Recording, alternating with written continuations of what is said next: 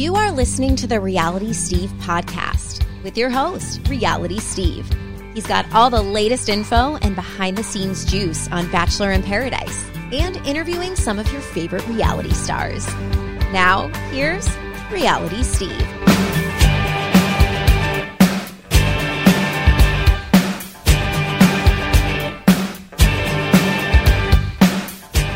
What's up, everybody? Welcome to podcast number 252. I'm your host, Reality Steve. Thank you all for tuning in. Great show for you again this week. The Game of Roses podcast host, Chad Kultgen and Lizzie Pace, are joining us for yet another appearance from the pit. The people who run the pit. Chad and Lizzie are going to be on again. This is, I think, the third time on the podcast. They've got a book coming out. You can pre-order it. We're going to get into all that stuff, talk to them momentarily. Obviously, the biggest story to break, and I'm so glad that we were able to talk to... We recorded yesterday, about 2 hours after the news broke about the next Bachelor. So, you know, I've talked about it numerous times on this podcast, that I book my podcast week to week. I usually record Tuesday or Wednesday, 1 or 2 days before the podcast goes up, because I always feel like I'm going to miss out on something breaking, and then my podcast is going to feel a little bit outdated because we're not going to be able to talk about the certain topic. If that were to happen, I would talk about it in my open, but couldn't go over it with the guest. We lucked out yesterday. We recorded about 2 hours after we were set to record, 2 hours after the news broke about the next Bachelor. And if you don't know the news just yet, last Thursday, it was reported by a couple outlets that the next Bachelor was going to be coming from Michelle's season, one of her guys. And that was the first I'd heard of it. I was out of town. Obviously, it was in Vegas, and I wrote on my Twitter, like, this is news to me. I hadn't heard this. So, all weekend I'm trying to find out, who it possibly could be. And then yesterday, E! Online ran with the story. They had pictures of Clayton Echard, I don't know how we pronounce it yet. We'll find out soon enough. But he was filming in Missouri. We know that, I know that the women leave next week. Filming for Clayton's season begins at the end of next week. This isn't coincidental that he's shooting his intro video. This has nothing to do with Michelle's season. Her season is over filming. They wouldn't be filming anything with Clayton for Michelle's season now, considering it doesn't even start for another month. So for those thinking that, well, maybe this is a switcheroo or something like that, or they're going to pull the rug out from under people and it's going to surprise us with somebody else. No, that's not it, because after the pictures came out, I saw the confirmation that I needed, that this isn't some sort of switch up. And, multiple intro videos for multiple guys are being filmed, and this was just one of them. And no. Clayton's the next Bachelor. He starts filming next week, but Michelle's season doesn't start airing until October 19th. So it's going to be different. And we talk about this in the podcast today. It's definitely different. When you all asked me at the end of Katie's season who I thought would be the next Bachelor or who was in the running, and some of you even said, do you think it's one of Michelle's guys? And I said, I just don't see how that's possible. They'd be giving away one of their guys. But clearly to them, that's not a big deal. It's never happened before. That's why I just didn't think they would go with it. But I guess when you're 44 seasons in, you got to change things up and keep things fresh. And this is something interesting. So while Michelle's season, people will be tuning in October when it starts to see how Michelle does, this is almost like a marketing tool, as not only are you getting to see Michelle's season, you're getting to watch your new Bachelor and how he did on Michelle's season. Not necessarily where he placed. I guess it doesn't matter where he placed. I don't know where he placed yet. I haven't found out. But I think this is more of a, hey, you get to see Michelle and you get to see your new Bachelor. Like the second he steps out of the limo, everyone's going to be going, yeah, that's our guy. That's who we have to watch this season with an extra, pay a little more attention to him, because he's going to be the next Bachelor. And by the time Michelle's season starts filming or starts airing on October 19th, Clayton will be 3 weeks into filming his season. Like, they'll already be starting traveling by the time we even see Clayton on our screen. So it's definitely going to be different. But like I said, I think it's just something something new, something fresh for them to do. And I guess good on them. They clearly kept it a secret for as long as they could. But yesterday, after the picture broke, I was able to find out that today They are filming at Clayton's high school, his alma mater, which is Eureka High School in Missouri. They are going to be filming stuff there where the students there are like wishing him well as he goes off to be the Bachelor. So that's happening today. Next week he goes to L.A., and what I have heard is that they are going to film at the mansion. This season will be back at the mansion for the first, usually they do 3-4 episodes. Sometimes it's 3, sometimes it's 4, but it's never more than that that I remember. So they are going to film at the mansion. Where they travel after that is going to be domestically. I haven't heard yet where, but that's the plan. So we're going to get filming starting next Friday or Saturday night, 26th, 27th, sometime around then. And then they'll leave probably the first, let's see if they start next Friday night, then the dates will start Sunday the 28th, 29th, 30th. Will be and then the October 1st will be the first rose ceremony. 2nd, 3rd, 4th, 5th will be the second rose ceremony, the third rose ceremony, and probably leave after that. Yeah. So if they do 3 episodes in LA, so that's what you're looking at. Don't know much about Clayton. Former Missouri football player, had a cup of coffee in the NFL, practice squad player, had some time with the Seahawks. He's a orthopedic sales rep for Stryker is the name of the company that I saw on his LinkedIn. Since the announcement, he had less than 1,000 followers since the announcement yesterday that he was going to be the Bachelor. When I look at him now, let me pull it up real quick. But this is, I'm recording this part at 10:15 Wednesday night. I'm sure by the morning he's going to have more. But as of 10:15 Wednesday night, he's gone from less than 1,000 to 11,900. So he's gained 11,000 followers pretty much in the last 6 hours or so. And I'm sure he'll have more by tomorrow. Not much to gain off of his Instagram. His bio says former freestyle rapper and washed-up athlete, now trying his luck in orthopedic sales. He's got 33 posts. Looks like he has both parents still alive. He's got 2 brothers. Not much to gain from his Instagram. Don't know much about him. And I don't know why the choice was made other than because they can. And obviously he's going to get a great edit on Michelle's season. I'm sure he's not involved in too much of the drama. He's certainly not going to be a villain. But what happens to him on Michelle's season, how far he lasts, that I don't know just yet. Hoping to find that out in the coming weeks before Michelle's season starts. But he's your Bachelor.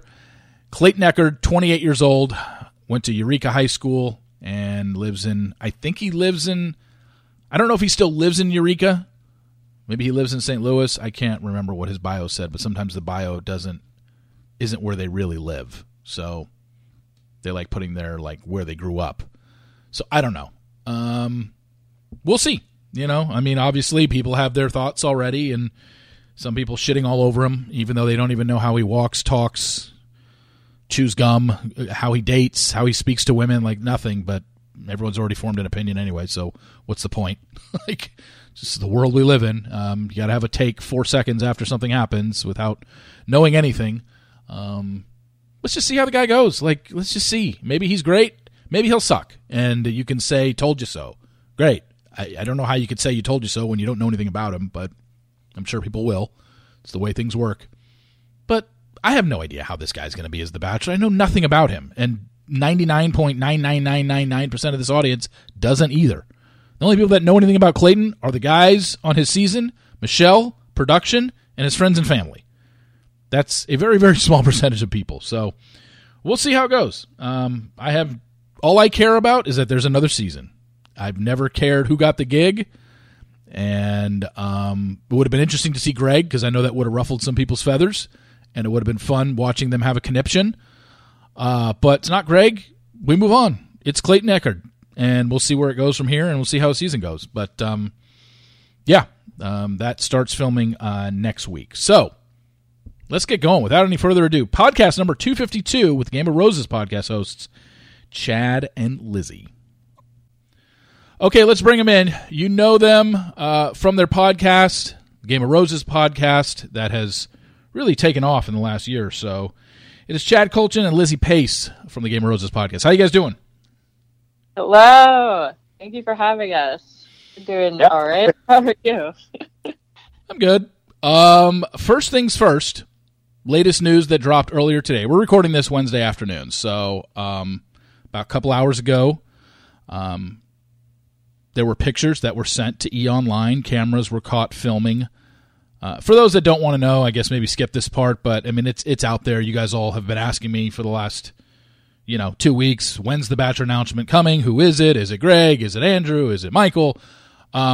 Then late last week, news broke that a couple outlets reported that The Bachelor was going to be one of Michelle's guys, but it wasn't mentioned who. It just said that there was good sources that said it's going to be one of Michelle's guys. Well, pictures got out earlier this afternoon, Wednesday afternoon, of a guy shooting in his hometown what looked to be an intro video, and E! is reporting that this is probably your guy, and I've been told filming begins next weekend. The women start flying out beginning of next week.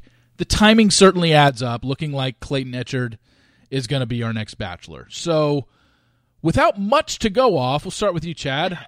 Early thoughts on this? I predict Clayton Echard is going to be the next Bachelor. Yeah. Just from looking at this. I mean, we usually do like a show at the beginning of every Bachelor and Bachelorette season where we go through all the Instagrams of all the incoming players for that upcoming season. And we make our predictions about who's going to make top 4 and ring win and who's going to be the crown, which is what we call the next Bachelor or Bachelorette. But unfortunately, we didn't get to do that yet for Michelle Young's season, and this guy's already the Bachelor. So I have no idea, obviously, what he does in season to warrant this, but whatever he's doing, he's playing the game correctly if he was able to land this spot. And he also came at like an interesting time where I think there were a lot of names being thrown around for people from Katie Thurston's season and even like Peter Krause from seasons ago. Rachel Lindsay's season 13 of Bachelorette was being thrown around. And I think, at least from what I read, they offered it to some people and it fell through. So there might have been like a big shakeup and they were just frantic, like, what are we going to do? And they just pulled the trigger on this guy because they were like, he'll do, or whatever. He shows them something in the season, obviously, that's Bachelor level. Yeah. Lizzie, what are your early thoughts on him without knowing much? He looks like if you took an AI of all the faces of all the previous Bachelors and put them together on average. Yeah. Yeah, I mean, that's kind of the thing that I get. He just seems like somebody that they would pick for this role. I mean, yeah. He's a white former college football player from Middle America. Like, there you go, His Instagram bio says former freestyle rapper and washed-up athlete now trying his luck in orthopedic sales. So maybe he does some rapping? I don't know. Yeah. That's it. And that's the thing. It's really weird because I mentioned this today. I can only remember, and I might be forgetting one, but I can only remember 2 instances where the lead for the next season was announced before they were technically off a season that we were currently watching. Nick Viall was announced as The Bachelor while we were still watching him on Paradise, and it was the next week. It was the week before the finale when he ends up breaking up with Jen Saviano, and then Rachel Lindsay was announced as The Bachelorette I think a couple weeks before she was eliminated at Final 3 on Nick's season. So those are the only 2 that come to mind.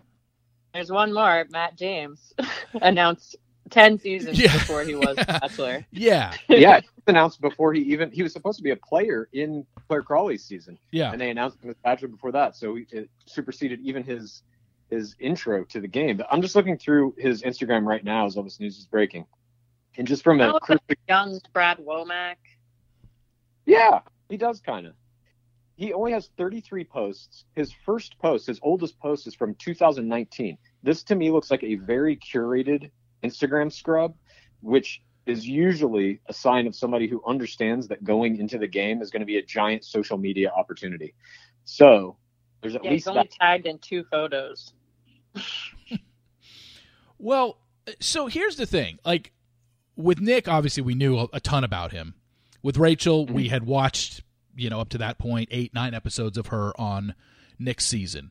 Even with Matt James, even though he did not appear on Claire's season, and he was announced as The Bachelor at the beginning of June of 2020, you at least had time to go there were TikTok videos of him. We knew that he was Tyler Cameron's best friend. There was at least stuff out there. We'd seen how he'd talked, how he acted on, while it may have been TikTok and kind of silly, but we had actually seen the guy. We had seen interviews. When they officially announce Clayton as the Bachelor, we will have nothing on this guy outside of those 33 posts on Instagram.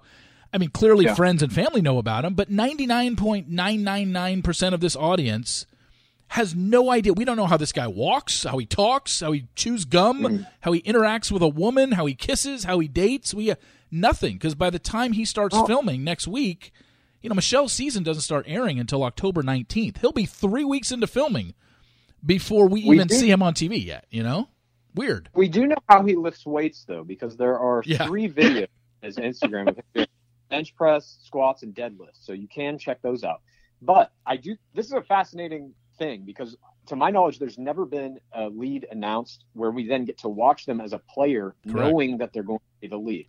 So I do think, at the very least, if they announce this in the next week or two, it's going to fuel, I believe, viewership for Michelle Young's season, which looks like a better season than the past 3 anyway, just based on the production quality of the promos they're putting out. But, who's not going to tune into that season now, which might have had some trouble otherwise because it's in this off period. It's on Tuesday nights.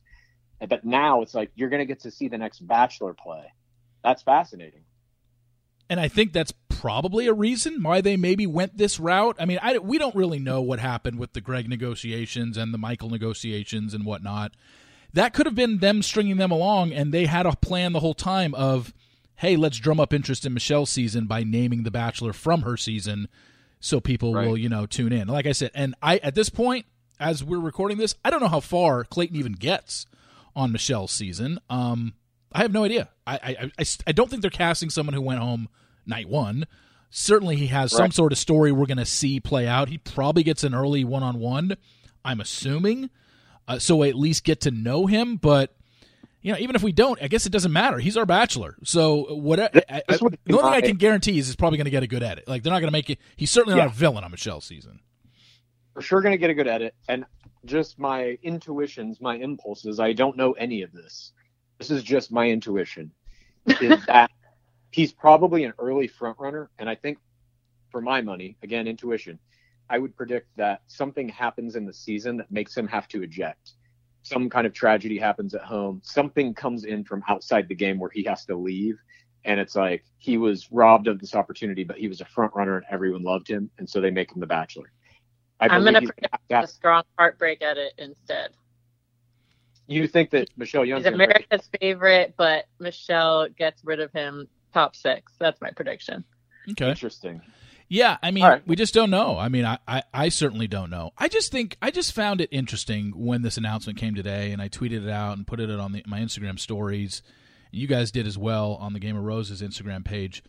I just find it interesting, and this is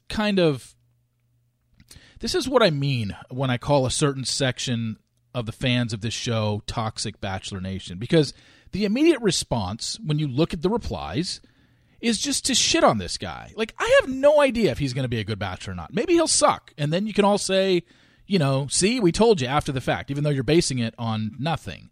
But it's just this giant negativity, which I think obviously is just a lot of social media. Most people don't go on social media to compliment people. But these are just not well-formed opinions about someone they don't even know, they haven't even seen on television yet. But I don't know, it just happens every season, and it's not going away. And this is just what the show has become. It's just shit on everybody as much as you can and don't compliment anybody. And, for this guy to, have his name thrown out there today, probably going to be the Bachelor, and just to read some of the responses from people, I don't get it. You don't know anything about him. Like, maybe he's not your cup of tea, but good God, you haven't even, at least in the past, you could say when they named Colton or whoever, you had watched seasons of Colton. You had formed a pretty strong opinion. You know nothing about Clayton at this point. Nothing outside of his Instagram page. So it seems like any negative opinion is pretty superficial at this point, since you haven't even heard the guy speak. It's just my thoughts. Yeah, or any opinion. We talk about this a lot in our show, that all these relationships that we have with everybody in The Bachelor are parasocial. Like, obviously, we don't know any of these people really. We just see them on screens. But because they are looking at us, like the picture that is now posted on everybody's Instagram page of this guy Clayton, he's looking right at through the camera, and it gives your kind of sub-psychological mind the impression that that's your friend, that he's looking at you. And so you do have some kind of like personal relationship with them. Maybe that spurs some of the comments, but yeah, I mean, we don't know what he's capable of in game yet, for sure. I'm very excited to see it though. And I got to say, like, I know there was all the speculation about who the Bachelor is, and I had some misgivings about it being somebody from Michelle Young's season. But now that we're seeing him and it's like all happening, my brain is going crazy thinking about all the different permutations of what that means for gameplay and what that even means for us as what we call the fourth audience, as like people watching the show, that we're now going to get a whole season to watch with knowing that he's the Bachelor as he's like he's going to come out of the limo in whatever limo exit, and we already know he's the Bachelor. Yeah, it's going to be crazy. That'll be a super new experience, I think. And it's like the franchise right now sorely needs new stuff like this. Yeah, I personally, because it's like the past 3 seasons were hard to watch, hard to get through for a variety of reasons, all of which we know at this point. But I really feel like the Michelle Young season is like a turning point. It just from what we're seeing already, it looks so much better production value wise. It looks like they're really putting her on a pedestal like they used to do with Bachelorettes. And we know from some of the dates that have come out that are spoiled at this point that they're out in the big city doing very big public dates again. And it's not sequestered away at Nemacolin or Tamaya or La Quinta. So I think this is like, it's a fresh idea at the very least to announce The Bachelor before he's even played. And I'm down with it. I'm curious to see how this goes for sure. Me too. I feel like it's going to like bring us back to OG Bachelor days when the players come in and they don't know who this person is versus this person that they have studied and been able to like sort of mold their own brand in order to fit the Bachelor. We're just going to see them all discovering it for the first time, which is going to be fascinating. I mean, we haven't had a Bachelor that hasn't been on Bachelorette or that we didn't know, like you're saying with Matt James, since season 12, Matt Grant. Yeah. Like, ever then, they've all come from Bachelorette or they've been people we know. Yeah. And even Matt James, I would argue, because of Quarantine Crew, like, I knew that dude pretty well. At least I watched every fucking Quarantine Crew video that existed. Yeah. Yeah, I think it's, it's interesting. And when Katie's season was, I want to say whether it was airing or when it was ending, obviously when the Bachelorette season is airing and even when it ends, it's like, we kind of know, we've kind of been taught or ingrained in our heads that the Bachelor is probably coming from the previous season of the Bachelorette. So obviously we were forming our opinions on the Michaels and the Gregs and the Andrews and even Justins or whatever, even though I never really thought Justin was a player for Bachelor. Carl. Yeah, Carl. So, and when I was talking about, when I was first thinking about it of who's going to be, people were asking me, and I said, people were asking, do you think it's one of Michelle's guys? And I said, no. I mean, I don't see how they could possibly do that unless they want to spoil their own season of, and I guess, and they still are. I mean, like you said, when Clayton walks out of the limo, no matter where he ends up on the show, we just know he's not winning. And they've never done that before, and I just didn't think they would ever go that route. But now that I think about it, there's nothing wrong with going that route. It's something new, and it's something that I just didn't think they would try. But now that they clearly have, I'm fine with it. And like you said, it is something fresh. It is something new. And it definitely gives people a reason to maybe tune in, because not only are you watching the new Bachelorette season, you're getting to know our new Bachelor. And that's why I think, by the way, that it's going to be something from outside the game that comes in to interfere with his run in that season. Like if it was a heartbreak edit and he makes it pretty far, they would be actively spoiling their own season. I think he's going to be a player that shows immense promise, immense potential, and then gets cut short by something else. I truly feel that. Outside of top 4, I can see them spoiling it.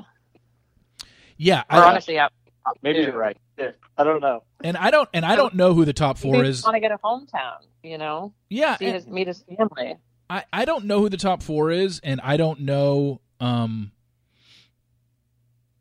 think I know 2 of them, but I don't know the 4. But when I'm thinking about this on how far Clayton made it, I don't think he's not one of the two that I know. He possibly could be the other two, but when I look at that again, I think that's going too far to where the show would spoil their own. Because let's just say Clayton made the Final Four. It's like, okay, we know he's not winning, so now there's technically only a Final Three because we know Clayton doesn't win. There's only three options. I don't think they would do that on something like this. I kind of feel he's probably somewhere in the 5 to 10 range. If I had to guess, I'd say that's how far he lasts. But I'm not doing this as a spoiler. I have no idea how far he gets. But if I had to guess, I'd say 5 to 10. 5th to 10th place is where he's probably finishing. And whether it's, what you said, Chad, you think it's something that takes him out of the game, or as Lizzie said, just the ultimate heartbreak where the producers really think America's going to fall in love with this guy and it just wasn't there for Michelle, that could be it as well. I guess we just don't know. A heartbreak edit is very powerful, as we saw with Michelle Young, as we're seeing on Bachelor in Paradise with Natasha. Well, I wanted to ask you this in regards to Michelle, and we can't go back and change it. Katie's already filmed her season; it's already aired. Michelle just filmed her season, filming wrapped on Friday. It's about to air starting October 19th. Looking back on it now, the announcement at the After the Final Rose of Matt James season that we are going to get back-to-back Bachelorette seasons of Katie Thurston first and then Michelle Young in the summer. I'll start with you, Lizzie. How do you think that played out TV-wise for them now as we sit here mid-September about to embark on Michelle's season in about a month? I mean, I think when you're announcing that two people are going to have that position, you're automatically taking the oomph out of both of those seasons. And, Katie Thurston's had very low ratings. And I do think that this new injection of the actual next Bachelor into Michelle Young's, I'm excited to see what that does for the ratings. We were worried, because we've never had a Bachelorette during this time of the year. Maybe Young's ratings would be horrible, but I'm very excited. Last year we did. How the experiment plays out. Last year we did. Bachelorette during this part. Having the Bachelorette during this part of the calendar year, we had Tayshia and Claire and Tayshia right. air, but that was the first time. Yeah, it was the first time it ever aired, March through December, and then we had never had that before. But we were also living through a global pandemic at the time, and those ratings were bad as well. Yeah, weren't great. We never had a Bachelorette on the heels of Paradise, though. The usual cycle is Bachelor, Bachelorette, Paradise, off season. You get that couple month break before the next Bachelor then airs in the first Monday in January. And I agree with what Lizzie's saying. Like, it feels a little overload style, but the flip side of that is that fucking promo, dude. She's shooting a basketball through a Swarovski crystal fucking basketball net, and I'm just like, okay, they're doing it right. Like, that promo looks so good, and it got me so excited to watch this next season. And I'm just like, all right, well, maybe it's going to be fucking great. And I hope that it is. And, I think having this Bachelor in it, like, I don't know, it's interesting. Like, I'm at least enthused that they're trying new things still to try and generate interest in this. Because as we are watching the ratings dwindle, which we can argue, till the cows come home about if those ratings actually matter or if they're even real, or what that means in terms of how many people are actually watching the show, because Nielsen ratings are becoming less and less relevant by the day. Yeah. But it's still how ABC makes their ad money. Yeah, I think, for me, we don't know the reasoning why Katie got to go first and then Michelle. Like, why wasn't Michelle the Bachelor in March? The rumor was it was because, what I had heard was because of the teaching thing. She couldn't take off the rest of school, but clearly she's not teaching first semester of this year. So I don't really know what it is, what the reasoning was. It just seemed to me that if we're talking about momentum, Michelle finished Final 2 on Matt's season. We saw her there mid-March on the After the Final Rose speaking with Matt, and her peak in terms of popularity was at an all-time high in March. If she goes right into filming and goes to Tamaya and films The Bachelorette and it starts airing when Katie's season did in June, it seems like that's more of it. It just seems like having Michelle as the Bachelorette 6 months from when we last saw her on television was a wrong play. Either go with one Bachelorette, and then, not to take anything away from Katie. I was fine with Katie. But in the grand scheme of things, when you look at past Bachelorettes, why did the 11th place finisher on Matt James' season get to be the Bachelorette? Why? Why was it her? Why was she chosen to be filming right away, right after the final rose of Matt's season, and our Bachelorette from June to August, and Michelle has to wait 6 months? I just didn't really understand it, and we'll never get an answer. No one's ever going to actually speak on this, and no production head or higher up at ABC Network will ever say why that was the case. But as a viewer, certainly I can question that because I didn't understand it, and I still don't really understand it. It seemed like Michelle had more momentum, and it would have made more sense to give Michelle the Bachelorette gig and film it in March, air it in June, and give Katie this, have her film it when Michelle filmed hers and have her air October to December. Yeah, I mean, we break down the game and basically say that all players are always playing to 4 audiences simultaneously. When you're in Bachelor or Bachelorette, Bachelor in Paradise is a little different. But the 2 main games, you're playing against the first audience, who's the lead, the Bachelor or the Bachelorette. You're playing against the second audience, who's the other players. You're playing against the third audience, that's the producers, and then the fourth audience is us watching at home. And Katie Thurston's third audience game to the producers, I personally believe, was maybe one of the strongest that has ever existed, because she got, until she became the Bachelorette, then they treated her a little differently. But at least through Matt James' season, she got some of the best edits we've ever seen, and then clearly finished in 11th place that season and was named the Bachelorette. That's the lowest placement for any Bachelorette in history by a lot. But yeah, not even close, really. Hannah Brown was 7th, and everyone else was top 4. Yeah, exactly. But I do think, too, we're going to look back on this era in the game. I'm talking about the pandemic era, basically, those last 3 seasons, Bachelorette 16, Bachelor 25, Bachelorette 17. And really, the decisions that producers were making, that network executives were making in terms of who they're casting, when the seasons are getting shot, where they're shooting them, I think they were just scrambling, frantic to fulfill the orders. When ABC is we need 12 episodes, and we're going to order 2 back-to-back seasons of Bachelorette, they're just okay, who are the Bachelorette's going to be? Katie Thurston, Michelle Young, all right, and how are we going to do it? I don't know, we'll stagger them out like this, and we'll put a Bachelor in Paradise in the middle. They were just trying to make as much content as they could to fill the ad spots, because even as bad as the ratings are for all of these seasons, with the exception of Bachelor in Paradise on Tuesday nights this go-round, they were still winning every Monday night by a huge amount.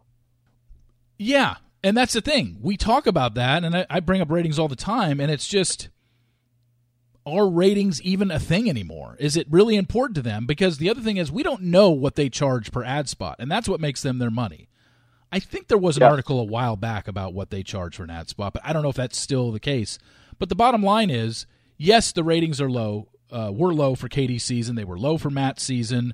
They aren't great for Paradise either. However, if you look, that's the overall ratings in terms of number of viewers and the rating for the show, which is adults 18 to 49.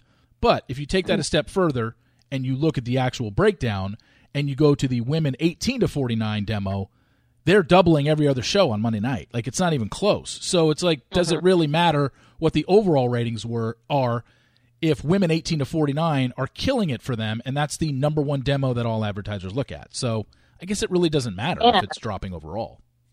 I think there's another statistic that's even more important, and that's the number of Bachelor podcasts, and that has gone up. So significantly. Gosh, I'm losing track of how many there are now. It's crazy. But you guys in your answers for this first 25 minutes of the podcast, you guys talk a lot about the game, and I want to talk about your book. You guys have a book out called How to Win the Bachelor: The Secret to Finding Love and Fame on America's Favorite Reality Show. It's coming out in January of 2022. You can pre-order it.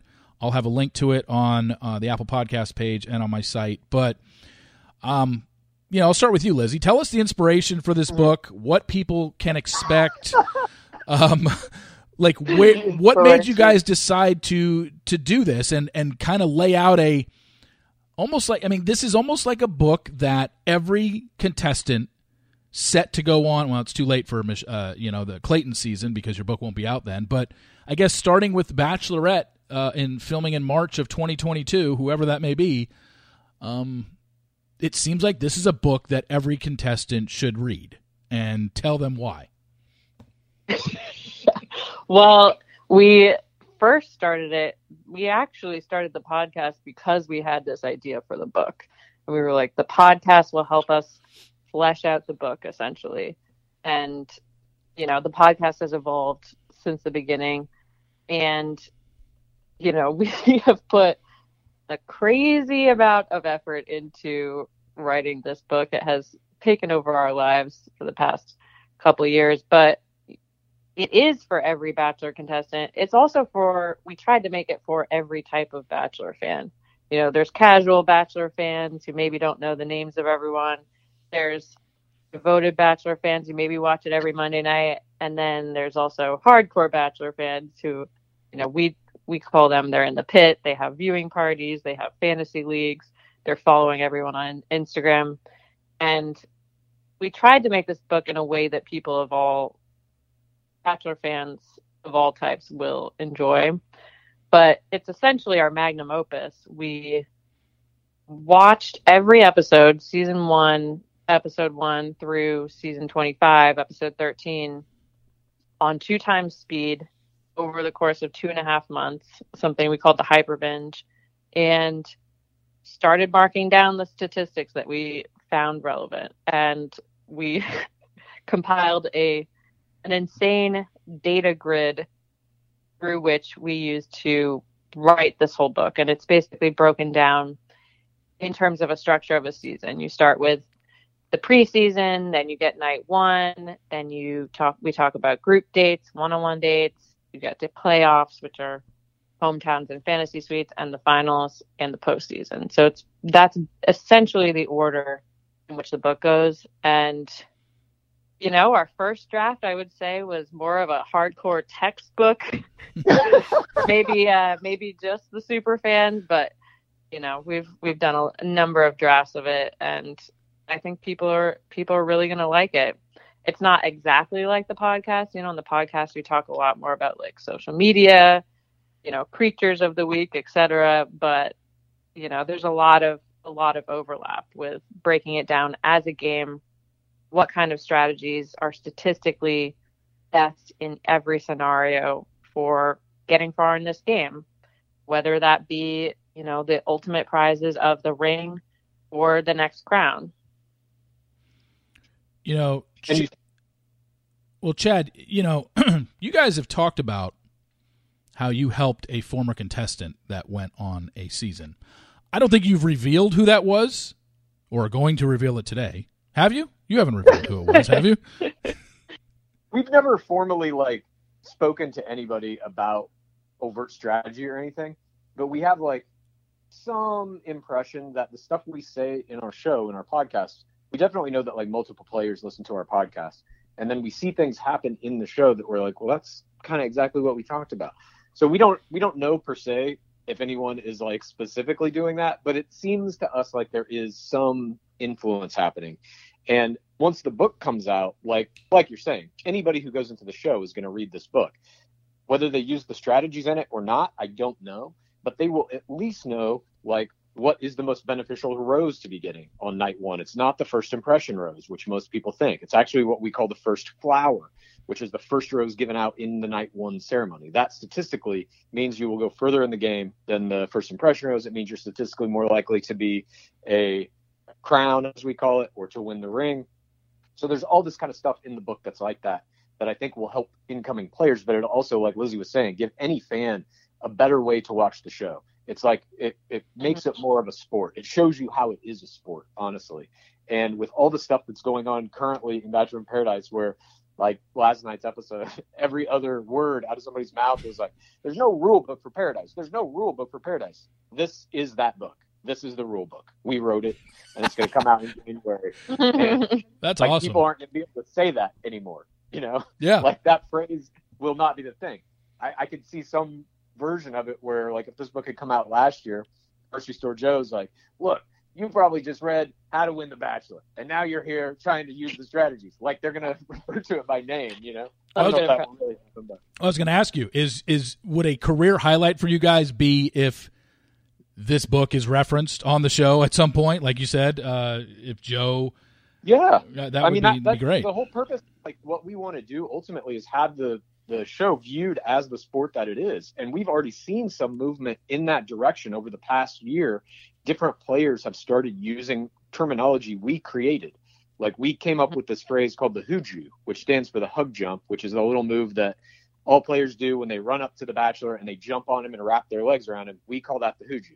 Tyler Cameron explained that in an E! News interview.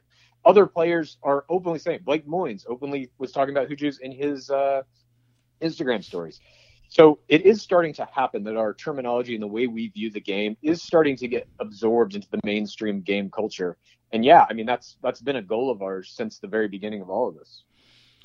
Yeah, and it's really fascinating because it just all kind of started with, like you said, you guys just starting out a podcast the podcast was going to flesh out what the book was going to be, but it has seeped into the lexicon, the pop culture world of this show where, you know, I look on your Instagram account and your Instagram stories and I see people sending you videos from their wedding of the bride hoojuing into the groom. Like, I'm like, this is crazy to me how much it's taken off. I mean, it's awesome, but it's also, I mean, are you guys weirded out by the fact that people are sending you these videos? We love them.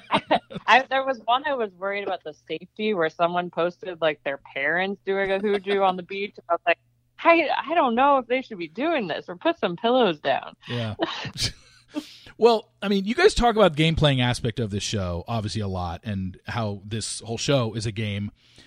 And, we know exactly what it's all about. I mean, for the last 5 years or so, the social media Instagram explosion has basically turned this into what you guys, like to call a game, because there's so much more here at stake than winning a fiance at the end. The players are starting to understand that. Chad, explain to everybody exactly how many more things are at play here that the reason people are appearing on the show for than just to find love, because that's about 75th on the list, if we're being honest.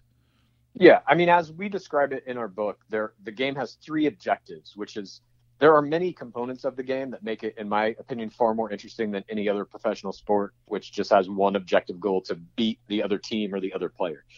But we say that this game has actually 3 objectives. It's winning the ring, which is being like getting the final rose, basically; winning the crown, which is becoming the next lead; or finishing top 4. All of those have certain statistical benefits that get you close to, if not over, 1 million Instagram followers. And that really is the overall goal of any appearance in any Bachelor game, is to make it deep enough in that game and to do enough on camera that you get your 1 million Instagram followers. And once you have that, obviously you're a influencer who's pulling down, hundreds of thousands of dollars a year selling hair care products and whatever else it may be. So when you see stuff like what is happening in Paradise currently, where the Bachelors are giving villain edits to any player who's openly mentioning Instagram or talking about strategy, even though they all do it, but they're not going to give a villain edit to any of their official Bachelor Nation podcast hosts like Grocery Store Joe, Natasha Parker, Becky Cooper. Oh, God, no. That goal of getting the 1 million Instagram followers is why you go in. And I think most players' attitudes about it are, well, I'm going to go in, and I know that it's actually more likely that I'll get 1 million Instagram followers or high hundreds of thousands than it is that I'm going to walk out of this finding love. And we're not saying that you can't find love. Certainly it happens, especially in Paradise. Many couples come out of that and get married and have kids. Even in Bachelor and Bachelorette, people come out of that, they get married, they have kids, they love each other. Nonetheless, you must win the game. Like Bachelor, one time. And occasionally in Bachelor, one time. Yeah, Sean Lowe did it once. But in order for Catherine Giudice to marry Sean Lowe, she had to win that game. It is the 10-round game of attrition that has very concrete and clear game mechanics. There are statistical metrics that can describe it all, which we do in our book. And I think understanding that, yes, both of these things exist is a part of really knowing what this game is. It's like, you can fall in love. You also have to win the game in order to do that.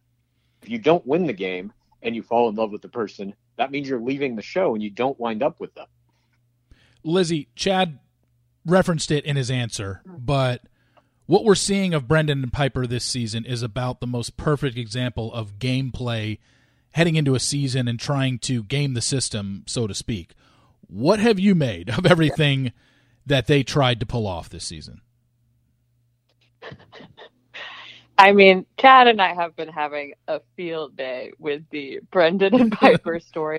Yeah. Because it's essentially the strategy that we suggest for Paradise, which is that players team up beforehand, not make actual contracts, but make pacts with each other. Like, if we get on, we will carry each other through. Because your goal is screen time, because screen time equates with followers most of the time. And Brendan and Piper, I mean, we've just been flabbergasted at, it is a good strategy, but you have to prepare. You have to prepare, and you can't say what your strategy is on camera, on mic. You also don't want to take collateral damage of a official Bachelor podcast host in the process, Natasha. And I think that's the main reason Brendan is getting vilified, is for the comments that he said to and about Natasha. So yeah, the implementation of this strategy has been very haphazard, but I think that's only going to make more savvy players in the future. I know they're trying to make this like a warning shot to Bachelor players, don't come on looking for followers, but now they're just going to do it in a more discreet way. Chad, is there almost a level of respect for their bluntness about what they were there for? I'm not talking about respecting Brendan and how he acted or things he said about Natasha, which were humiliating and embarrassing.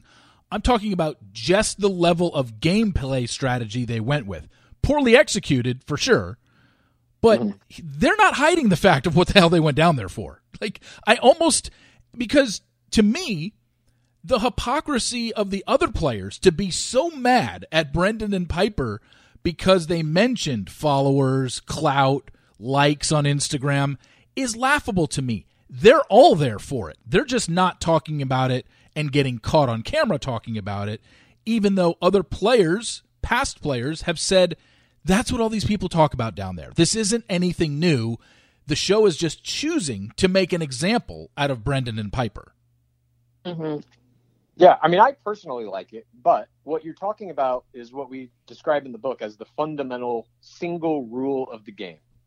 You can pretty much do anything you want, as long as you don't break the rule of 4TRR, for the right reasons. Yes. And that basically means the only reason, you have to convey this at least. It doesn't have to be true, but you have to convey that the only reason you're in this show is to find love. And any monetary benefit, any Instagram followers, any potential fame that you receive as a result of your appearance in any of these franchise shows is completely incidental. You have to pretend like you don't care about that. Meanwhile, Grocery Store Joe is approaching 1 million followers, the most successful night one guy in the history of the fucking game. All these other players have millions of followers. They're all there for the same reason. They're just playing the 4TRR game. And at this point in the game's history, that is still the case. You must do it. You're watching what happens now because the producers, the third audience, they'll essentially punish you. The edits that everybody's getting, like, there's absolutely no way other people aren't talking about Instagram followers. We're just not seeing that. Mm-hmm. The producers make those decisions. And the producers even make the decision, like with Brendan and Piper, their strategy was sound. The thing I don't think they realized is that the producers know they were dating before the show, and the producers decided to stagger their entrances. If they both would have shown up on day one, everything would have been fine. Mm-hmm. But the producers were like, we can use this relationship. We'll bring one of them in first. That person will then either have to establish a real connection with someone else or fake one. Either way, when the second one of these players comes in, the whole situation will blow up. The producers are always trying to make the most trauma possible. That is their job. And when you see things like Grocery Store Joe saying the point of coming on the show is to find love, and that's it. It's like, no, the point of the show, shut up. Yeah, I know. is ratings. Yeah. That's it. The producers only care about creating these situations to really blow everything up. So, yes, to answer your original question, I like open gameplay. I like talking about colors and stuff, but it's still like the game isn't quite there yet. And I think little things like this happening, or not even little things, this was the biggest thing of the season. But I think you're going to see them more and more. And like Lizzie was saying, you're going to see players getting better at it. And I think ultimately this game must embrace social media or die, because social media is not going anywhere. And the longer they go without making it a part of the show, the more antiquated the show will seem. Well, they have to address it, like you said, and they did. We saw it more last season with the whole Blake thing with, you know, Stagecoach and all the pre-show relationships, and then we've got Brendan and Piper. I mean, I wrote this today, and I'll say it again on the podcast. Bachelor in Paradise Season 8 will air next summer. I don't know who's going to be on it, but I can already tell you there will be a storyline of 4TRR or someone coming on or someone in a pre-show relationship or someone trying to game the system. It's going to happen because that's what the show has turned into. They have to. They've actually done a better job of acknowledging it. I'm sure it happened in the past. I think the first time we saw it when it came to Paradise was Joe and Samantha, and I think they were season 3 or 4. That was the first time it was ever brought to the forefront, hey, two people who were clearly either flirting, hooking up, knew they were going to date once they got to Mexico, it became a storyline on the show. But now it's going to be a storyline next summer. I don't know who it's going to involve.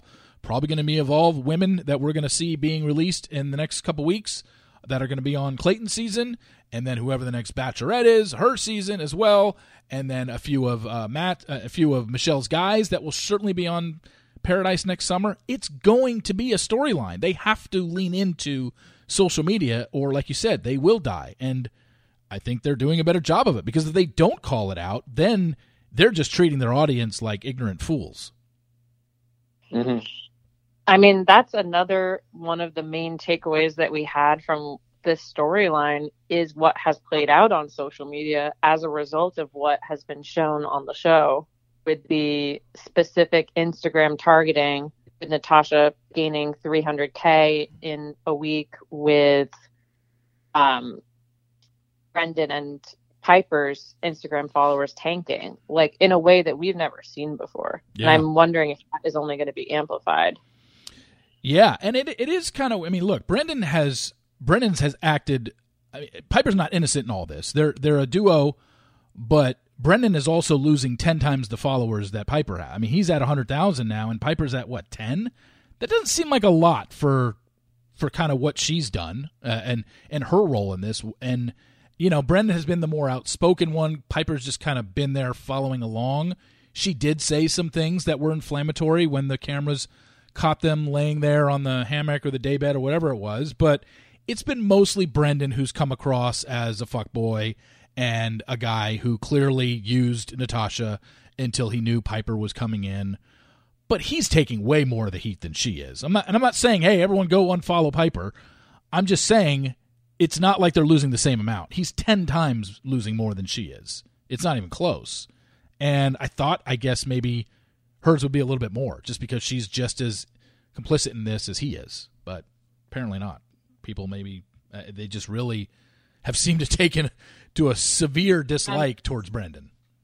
I think people are responding, they're not actually responding to the pre-plan and the Instagram followers thing. I mean, that's the way that they're punishing them because they talked about it, but I really do think they're responding to how Brendan treated Natasha. Yeah. No, it certainly, and look, Piper's message last night on her Instagram story that she just wanted to make it clear they were not in an exclusive relationship pre-show just seems to be missing the boat altogether. Like, I still don't think that she gets why people are bothered by what they did. And I guess she never will. If she doesn't know it by now, it certainly doesn't seem to sink in. Like, it seems like she's fighting semantics at this point. Like, maybe they didn't specifically say to each other, we are boyfriend and girlfriend, we are a couple, we are going to go down there to game the system. But it was clear, if you've seen a guy 10 times pre-show and you don't live in the same city, which means you have to make plans to get on a train or a bus or a plane to go see somebody else, clearly it's more serious than, yeah, I was going to get down there and just see how it was with her. Like, no, you could have just seen that visiting each other in Boston or New York. You didn't have to go down there to do it. It makes no sense. Their execution is horrible in this. It's also interesting to me that no one really ever talks about the producer's role in any of this. Certainly what Brendan said to Natasha is like, unnecessary and terrible, and the reaction he's getting is the reaction to that. But nobody seems to understand that the producers knew they were dating. Oh, yeah. The producers 100% put them on the show for this exact reason. And so to say that they gamed the system, it's like, not really. The producers actually gamed them. The producers put them in this situation specifically to make a crazy blow up in the middle of the season, you know? Well, here's the thing, and this is where I'm still confused about those two. And I know everyone said, "Oh, it's about the followers, it's about the likes, it's about the clout or whatever." It's like, okay, I mean, I get it to a certain extent that that's why they went down there, but they were clearly into each other. They were only interested in dating each other.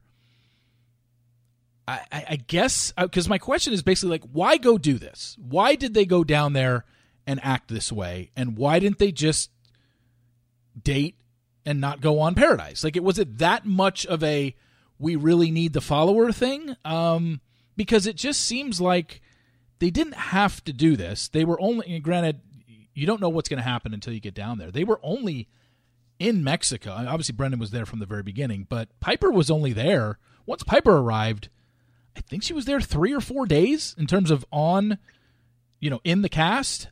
So clearly, hindsight is 20/20, and it's not worth it when you look back on it now. But I just don't see why these two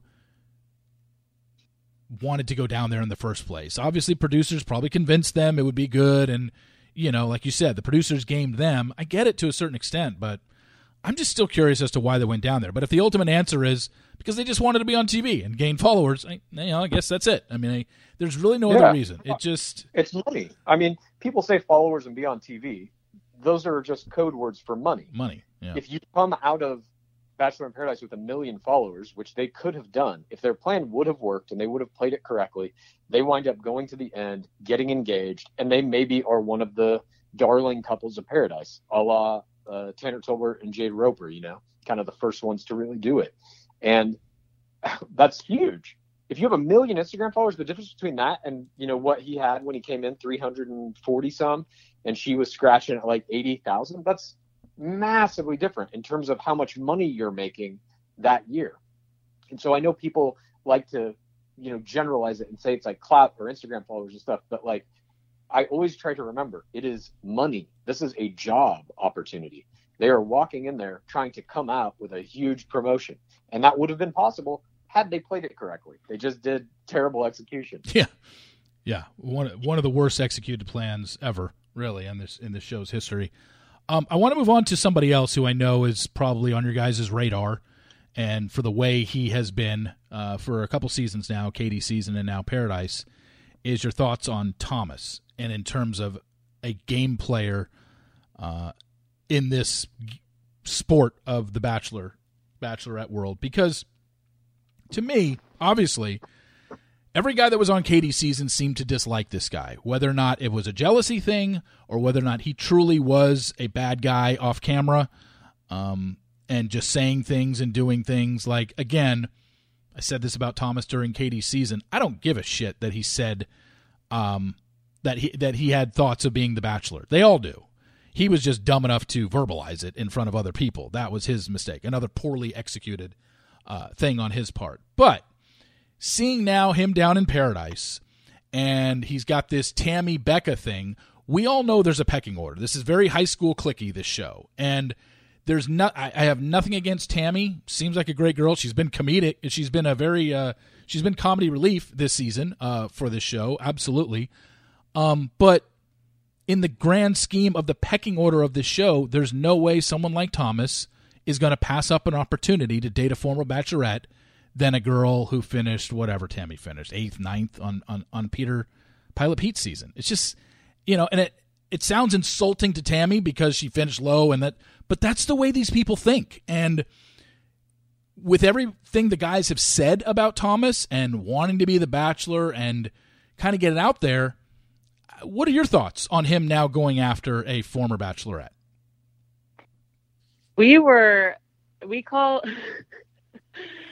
call Becca the first Tropical Royale because she won the ring and the crown, and now she's on Paradise, and it's something that we've never seen before. Yeah.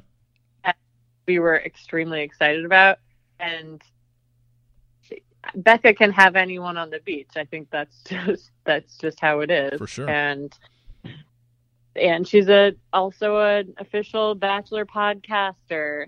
That's a huge thing as well. I definitely would try to set myself up in Paradise aligning with someone who is not also thinking about Becca. Chad, your thoughts? Yeah, I mean, he's in the same way that like Brennan and Piper are openly talking about Instagram followers and their plans. He seems to have that same problem. I listened to the podcast he did with Mike Johnson and Brian Abasolo, another official Bachelor Nation podcast, where he point blank asked each of them if they had ever thought about being the Bachelor in their season. And Mike adamantly denied that he ever even knew that was a possibility. And Brian Abasolo just kind of sidestepped the question. So Lizzie and I have talked about this on our show. Like, there is such a taboo thing about saying out loud that you have thought about the possibility that you might wind up being the lead, even though it is a possibility for everybody who goes on the show, that these two other podcast hosts like won't even do it years after they played in the game. And so I think his gameplay style in terms of openly saying these things is still bad because we're in the Sporty RR era still. And again, I hope that changes a little bit and the open gameplay can shine through a little more, but it's undeniable that he had the first date with a bachelorette in Paradise. That is a historic moment in the game. So whatever he's doing play-wise, like, that's a massive success. I don't know what winds up happening with them, if that's a relationship that actually happens or not, but he at least has this historic moment. So he'll always be in the record books for that. But like, in terms of, is he a bad guy or not? I don't know this guy. I don't know any of these people. I would assume they're all kind of nice and fun to hang around, and then they just get thrown into weird situations in these shows that it's like they got to make somebody the villain. That's how the show works, and so they're going to make whoever they want to be the villain. But I don't think his play is necessarily bad at all, and he's got some comedic stuff this season too, when he was pretending to hit his head on the palapa for every girl that he was talking to. That type of shit. Like, I don't know, he makes me laugh. He's entertaining to me to some degree. Well, by the way, we did an interview with Peter Weber, Pilot Pete, recently, and when he said that they sit down everyone at the beginning of the season and say, basically, get ready. It's like a brief, like, media training type thing, and they say one of you might become the next Bachelor. So if the producers are saying that to the group, you're supposed to just force yourself to not have that thought form in your head that it could be you. It's absurd. I didn't listen to the whole Peter interview, but I heard the clip that you guys put on your Instagram story. And, you know, to me, obviously the most fascinating part of your interview with Peter was him admitting to the fact that he knew about Victoria and Chase Rice, not during the concert, but in between the concert and the night portion of dinner. He had gone online, gone on his iPad, and looked, assuming there was, I mean, I was the first one to put it out there. I'm sure he either saw it on my tweets or saw other people retweeting my tweets that it was out there that she had a, she had previously hooked up or dated Chase Rice. Fascinating to hear that he admitted that after the fact. I feel like Peter probably has a lot of things that he wants to get off his chest. I remember he had tweeted out a couple years ago, the date of March 15th, 2021, which was kind of a year from his finale airing, and everyone thought he was going to just spill the beans on everything, and I don't think that's happened. I don't follow everything that he does, but your interview with him, what were your highlights from it? I know that was mine. I mean, I definitely, the media training thing at the beginning was eye-opening for me. I mean, you kind of assume that happens, but then, especially watching it in the context of every person in Bachelor Nation refusing to acknowledge that they ever even considered being the next lead, it's very telling. But I mean, my main takeaway is just like what he has been through, and it's something that I think all the leads go through. It's a really intense emotional process, and I mean, I think people just do the best they can in that situation, but it's I definitely don't think it's as glamorous a job as it looks to casual observers. Yeah, I mean, my main takeaway from all the interviews that we've done with ex-players and leads and stuff is like, this experience is in many ways extremely traumatic, designed to be that way by producers. They don't really have the best interest in mind of the lead or any of the players. They're trying to create these situations that will make all of these different people have nervous breakdowns.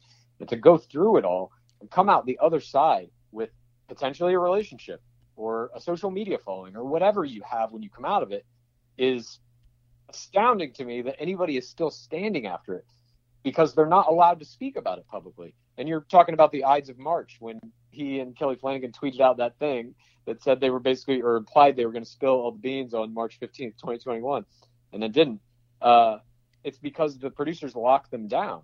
You've seen time and time again, Jed Wyatt was going to have a podcast episode come out, his first episode of Jed Speaks or Jed Talks, whatever his podcast was called, where he promoted it by saying, I'm going to set the record straight on everything that happened with Hannah Brown and all the stuff. And then that podcast never comes out because the producers get to him and they say, if you put that out, we're going to sue the shit out of you. Yeah. They use Luke Parker. They sued him for going on some podcasts, and successfully. I think he owes them $100,000 or whatever. So they try to shut down any open and honest speech about anything that happens in those seasons. And so when you do get these little tidbits that come out, like Peter Weber saying he looked at an iPad or whatever, that stuff is always the most interesting to me, because I feel like there's never going to be a giant bombshell interview or expose with any high-level player where they tell you everything. All of that information is going to have to be pieced together through multiple interviews that they do over the course of years, where they're dripping out little things here and there. And that, to me, is like, you know, as a fan of this show, of this game, for as long as we've been doing this and watching the show, that fascinates me every time, because I feel like in those interviews, like, I feel privileged to get to do them, that we're in some way, and I know this, whatever, Bachelor to some people is a frivolous reality show. To us, it's not. To us, it's like a very important piece of American culture. It's a sport we love, all that.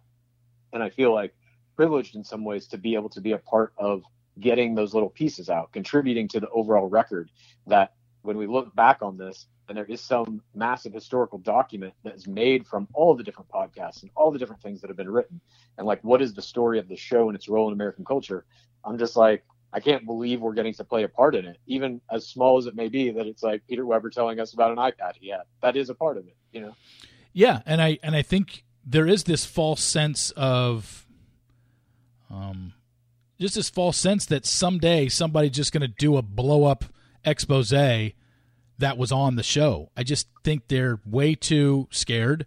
They don't want to be sued. Nobody wants to be sued. I've gone through it twice with this franchise, and it wasn't fun.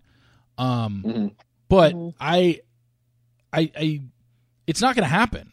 Like you, the two examples you gave are perfect examples. These are recent ones. You know, Jed saying he's going to tell everybody, and then nothing happens, and then Jed even admitting, like, yeah, they got to me and said if I did say that, they were going to sue me. And then Peter, right. You know, Peter dropping that date that he was going to drop everything, and then no, and obviously he didn't. So it's just never going to happen. But like you said, I agree. There's going to be. You listen to everybody who does an interview, you'll be able to pick up small things here and there. There will always be, oh, that's interesting, or oh, that's an interesting note about how this producer kind of really, what you saw on TV really wasn't what happened because the producer actually told them this behind the scenes. You hear that stuff more often than not now. But will there ever be a book, a podcast where a main player in the show goes on and just exposes everything that happened? No, it's never going to happen. It's just not. I mean, they also... It's not just that they have the stick. Like, they don't just have the threat where they can say, we'll sue you into oblivion. We saw it with Chris Harrison. They also have the carrot. He had, I believe, probably the most dirt on the franchise of anybody ever in the history of the show. And instead of threatening to sue him, he threatened to sue them. And they just paid him millions of dollars to never say anything. You know, They can do whatever they want, basically, because they're such a giant media engine. They can silence anyone with any manner of silencing they choose. Yeah, I mean, Chris Harrison, I mean, people are still saying to this day, do you think Chris will ever say anything? No. There's a reason he got hush money. It's because he's never going to talk about this show ever again. The guy has released, since since he was let go, or whatever you want to call it, fired, he has released 3 sentences on his thoughts on this franchise, and that was on the Instagram account and you're not getting anything from him, and it's just never going to happen. That's why they signed he signed an NDA and took however many millions of dollars it was.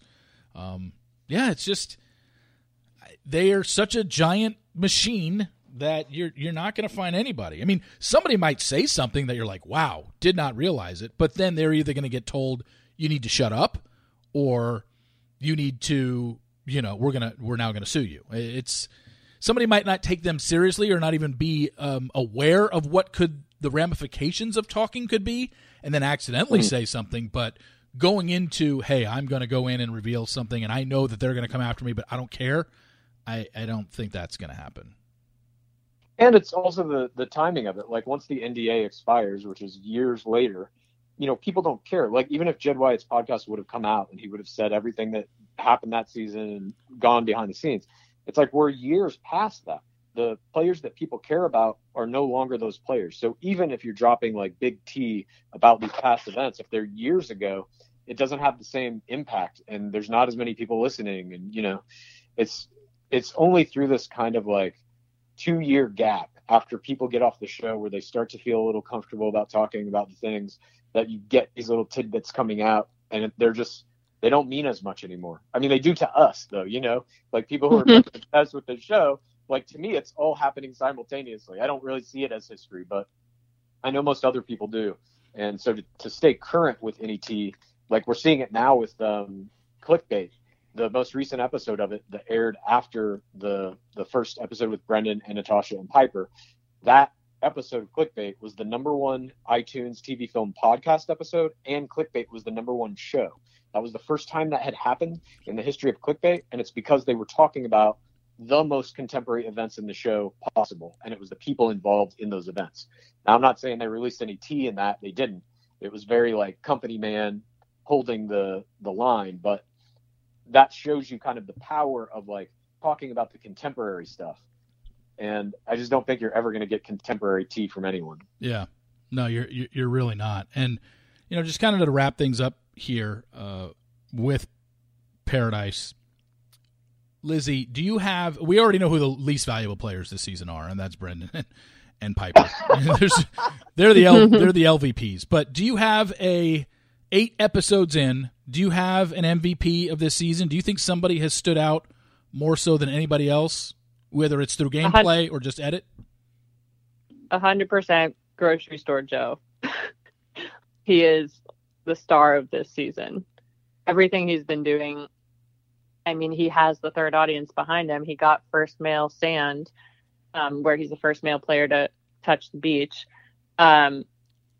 He's creating a very 4TRR love storyline with Serena P, which has a little bit of conflict with Kendall. He's playing the STCO, the shoulder to cry on, for a lot of the other players on the beach. So he's just involving himself in all of these different storylines. He's getting more screen time. I don't know the numbers on this. You'd have to ask Bachelor Data, but yeah, I think he's had the most screen time of anyone. A close second, I would say, would be Natasha, because she had this astronomical Instagram gain. I think what she would need to do is to play out a love story, and I hope we do get to see that. But yeah, Grocery Store Joe, this is what a night one guy can do. I mean, it's an extraordinary thing to witness. Chad, is he your MVP, or is Natasha, based on the Instagram following that she's gotten out of this, which is just crazy? Yeah, like you0mentioned it earlier, Lizzie. I mean, it's unheard of what she's been able to do in 10 days, over 300,000 gained in 10 days, and she's not even in a relationship. It's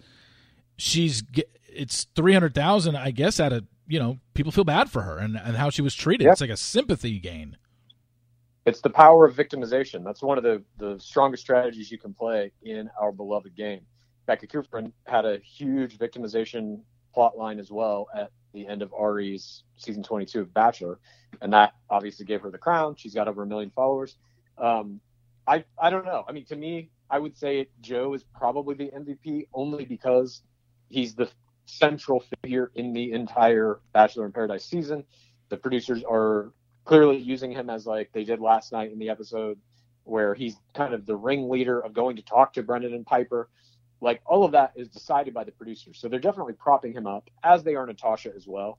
And it's no coincidence that they're two of the hosts of Clickbait, an official Bachelor Nation podcast. And so I think like what you're seeing happen is something that we have not seen in Bachelor in Paradise. I do believe Joe is the MVP, and I would say Natasha is like close second as well. But this model is now being established where Bachelor in Paradise is going to be a place where Warner Brothers sends the hosts of their podcasts to gain more followers so that their podcast can now be number one, and Warner Brothers can get paid multiple times from basically the same media. They own Bachelor in Paradise, they own Bachelor, they own Bachelorette, they own Clickbait, they own Bachelor Happy Hour, they own all the Bachelor Nation podcasts. So I think what you're going to see is this new model emerge where every year or two, there's going to be a new Bachelor Nation, official Bachelor Nation podcast, and whoever the hosts of that show are going to be obligated to go on Paradise, where they're going to get similar edits to what you're seeing for Joe and Natasha. I mean, fuck, what we just saw for Natasha last night, she wasn't going to get a rose, and the producers just made one for her to keep her in the show so that she can keep getting screen time so that Clickbait can be a bigger podcast. Yeah, it is pretty fascinating, and like I said, I think they would have to add more shows, because right now, I think the only two official podcasts of the show are Happy Hour and Clickbait, right? There aren't others that are official, right? No, I think Mike Johnson one is. Oh, it is? Okay, and I guess, we obviously know Brian's not going down there, so maybe next season Mike goes down, and I don't know. It just seems it's certainly beneficial to this show to have the hosts of their main podcasts go on it, you know. Sorry, Lizzie. Who would be your MVP, Steve? Who would be my MVP this season? I guess I would put Natasha ahead of Joe, and I guess I'd put Joe second. I mean, I think they're interchangeable, like you guys said. You guys have Joe 1. I'd probably put Natasha 1 just because I've never seen this type of sympathy garnered for somebody, and the amount of followers that she has gained in such a short amount of time. I'm fascinated by that, and I've never, and you know, all props to Bachelor Data for Suzanne, who was on the podcast a couple weeks ago. We talked about it. I've texted her and I said, have we ever seen anything like this? I don't follow the numbers enough to know, you know, when something started to just in a week she gained 200 and now she's over 300. I think she's almost at 500 total. Like, it's just crazy. And honestly, and this is no slight against Natasha, while she did get to, I think, 5th or 6th on Peter's season, she wasn't somebody that ever stuck out because she wasn't involved in any drama. I don't believe she got a one-on-one until it was that episode before Hometowns where it was either you're getting a hometown or you're going home. I think that was her first one-on-one, and she got sent home. She wasn't involved in a lot of the drama. I don't really remember her being much of any storyline on Peter's season, yet she gets a podcast with a very popular Tayshia and a very popular Grocery Joe. Her ascension since August 16th when the season started is impressive and impressive and unheard of. She took over for Hannah Sluss. Sluss was the original third host of Clickbait. Yeah, it lasted 3 episodes. The only time I can think of someone getting this fast an Instagram gain is like a Bachelorette, a crown announcement. Yeah. You know, at that point, sometimes we'll see huge spikes, but yeah, it's truly incredible. I might reverse my MVP. We'll see how it goes. See how far she can climb. Yeah, I hope she hits 1 million. And it's not even just because of the ascension. It's just because it's the ascension of somebody who I guarantee you, when the cast list was announced by People Magazine for this show, if you were just to survey random fans of the show and you asked them what season was Natasha on, I bet you 9 out of 10 people couldn't have told you she was on Pilot Pete's season. Right. That's the amazing part. She's not someone that was popular, noticeable, stuck out, was involved in anything major. She was just, to me, she was just there on Peter's season. I don't think I rarely ever talked about her on when I was recapping the show because she wasn't involved in anything. Never had a one-on-one, never, I don't think, ever got a group date rose, but again, I could be wrong on that. I'm just speaking off the top of my head here. Maybe she did get one. I don't remember. But she was just there. Yeah, I think like most players of color, she did not get a lot of screen time. Yeah. Especially during Pilot Pete season. Yeah, and honestly, it took me, I knew it took me a couple seconds to remember, wait, what season? Okay, yeah, that's right. But when she was named the replacement for Hannah Ann on Clickbait, I was like, interesting, because she's not a name that I think the mass, like when you throw out Tayshia's name, clearly people know who Tayshia is. You throw out Grocery Joe's name, clearly people know who he is. We're going to put Natasha Parker on with Tayshia and Grocery Joe. Okay, I just don't think that's a name that jumped out to people. It's nothing against Natasha, It's just fact. But that is good play within the kind of Bachelor world as well. The fact that she was able to secure a Clickbait host spot then means when she comes on Paradise, she's going to get a favorable edit. I mean, I don't think it's coincidental that we're sitting here talking about who the MVP is, and it's one of two of the podcast hosts. Yeah, exactly. And the third podcast host is Becca Kufrin, who's like untouchable. We talked about this on our show. Like, why hasn't she gotten a date card yet? Why haven't they given her a date? And we really feel that it was like they were trying to orchestrate a perfect situation for her that could not in any way go bad. The podcast hosts are like protected in Bachelor in Paradise and even championed, obviously. Oh, for sure. There's just, if people don't, this isn't coincidental, like you said. If people don't see that, they're just missing the point here. Clearly, there are people that this franchise loves and coddles, and likes to continually have them pop up on this show for whatever reason. Money is that reason. Well, again, it's all about money. They're shitting on Piper and Brendan because she's openly saying, "I want to make more money." Meanwhile, the whole show is to make more money for Warner Brothers, who owns all of these media products. So they're using the show, Paradise, to boost the profile of Grocery Store Joe and Natasha Parker, which makes Clickbait number one. It's all interrelated, Yes.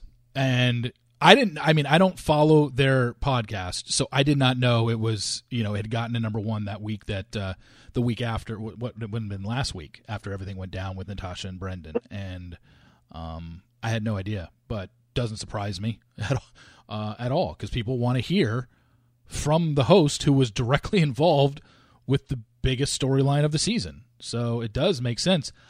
I know you said she didn't spill a lot of tea. What did she say about it? I didn't really follow it. The long and short of it was more conversations basically about them being there for TRR and how Paradise is supposed to be about, finding love. Tayshia at one point is chiming in and saying, like, the lesson is don't come to Paradise with a plan. She mentions that multiple times. So it's in the same way that the producers through editing are kind of rebuking that idea and punishing players for doing it. The mandate, I feel like, on that episode of Clickbait was kind of similar to support that idea that what Brendan and Piper did coming in, talking about Instagram followers is bad. And they openly talk about that on the episode too, that, like, that's not what it's about. And then meanwhile, in another episode of Clickbait, Grocery Store Joe openly says people are talking about him as Bachelor and that's not going to happen, but he doesn't mind him talking because it, in quotes, boosts his engagement. So it's a little bit of the same hypocrisy that we're seeing in the show itself. But it's well worth listening to. I mean, it's a historic podcast episode, if for no other reason than it was the number one episode and the number one show, which had never happened for Clickbait. Yeah, I just think these contestants need to stop saying, come on the show is about love. Like, that's so insulting to a certain faction of the viewers, because it's not. They need to stop peddling that. And it's stupid to say, while love has come from these shows, as we've mentioned, couples in the past, the Raven and Adams, the Tanner and Jades, it's happened, yes, but that's not what the show is about. Never was and never will be in the future. It's just about creating drama, creating hookups, and just getting eyeballs to the television screen. If everybody got along and there were no villains and everything was daffodils and rainbows down in paradise, it would be the most boring fucking show ever. Like there's it would. There's nothing exciting about that as a viewer. It's a reason people watch Grey's Anatomy. It's a reason people watch The Real Housewives. It's not because they all get along. It's because they fight and there's drama involved and there's cheating. Like that's what they want. That's what people want to see. And that's an interesting thing about storytelling in general is people think that you want to watch people just being happy, but you don't. You want them to have conflict and resolve it. For sure. Totally. You guys have written for TV. You know all about that. Like this is what it's what's interesting to people, and it's why dramas sell. And you know, it's why a show like Grey's Anatomy can be on the air for 18 seasons.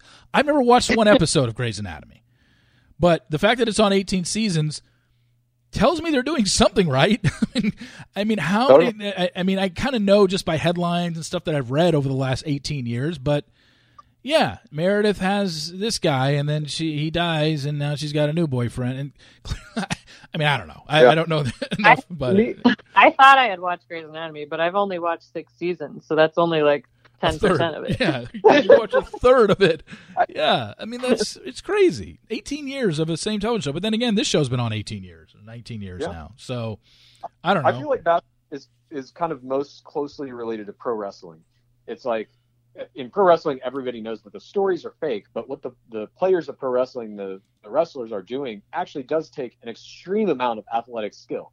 So they are really pro athletes, but the stories you're watching are not real. That is really what Bachelor in Paradise is. The emotions, just like the athletes in pro wrestling, those are real. But the stories you're watching are manufactured by the producers in many cases. And again, they can find real love and they do have real emotional reactions to all this kind of stuff.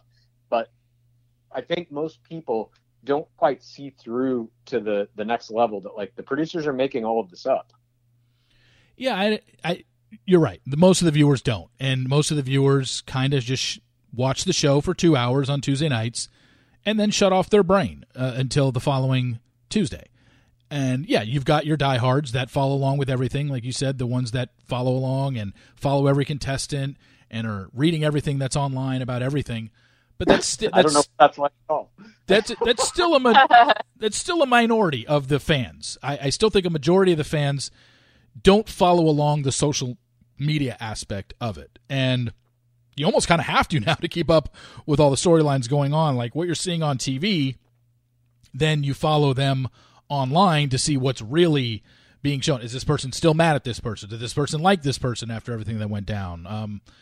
You know, stuff like that. It's almost like a full-time job. And for me, you know, I kind of follow it. I don't follow it as much as maybe I should. You guys probably do a better job of it than I do. I can't keep up with everything, and I don't follow enough people from this franchise to know who liked who or who commented on whose picture or what they say. Because I feel like if it's something big, it's going to get reported back to me anyway. So someone's going to tell me, hey, did you see what so-and-so wrote on so-and-so's picture? Or did you see what so-and-so just released on their Instagram story? Like, I'm going to hear about it probably within 10 seconds of it happening because somebody is going to, you know, ask for my opinion on it, which I always get. And I'm just like, well, I don't know. I guess I don't know enough about the situation. But, yeah, it's a whole other world to watch what's happening on TV, but then know what's going on behind the scenes and know what's going on in the social media world of what's happening on TV because they can be two completely different things at times. So, God, there's a lot to break down here.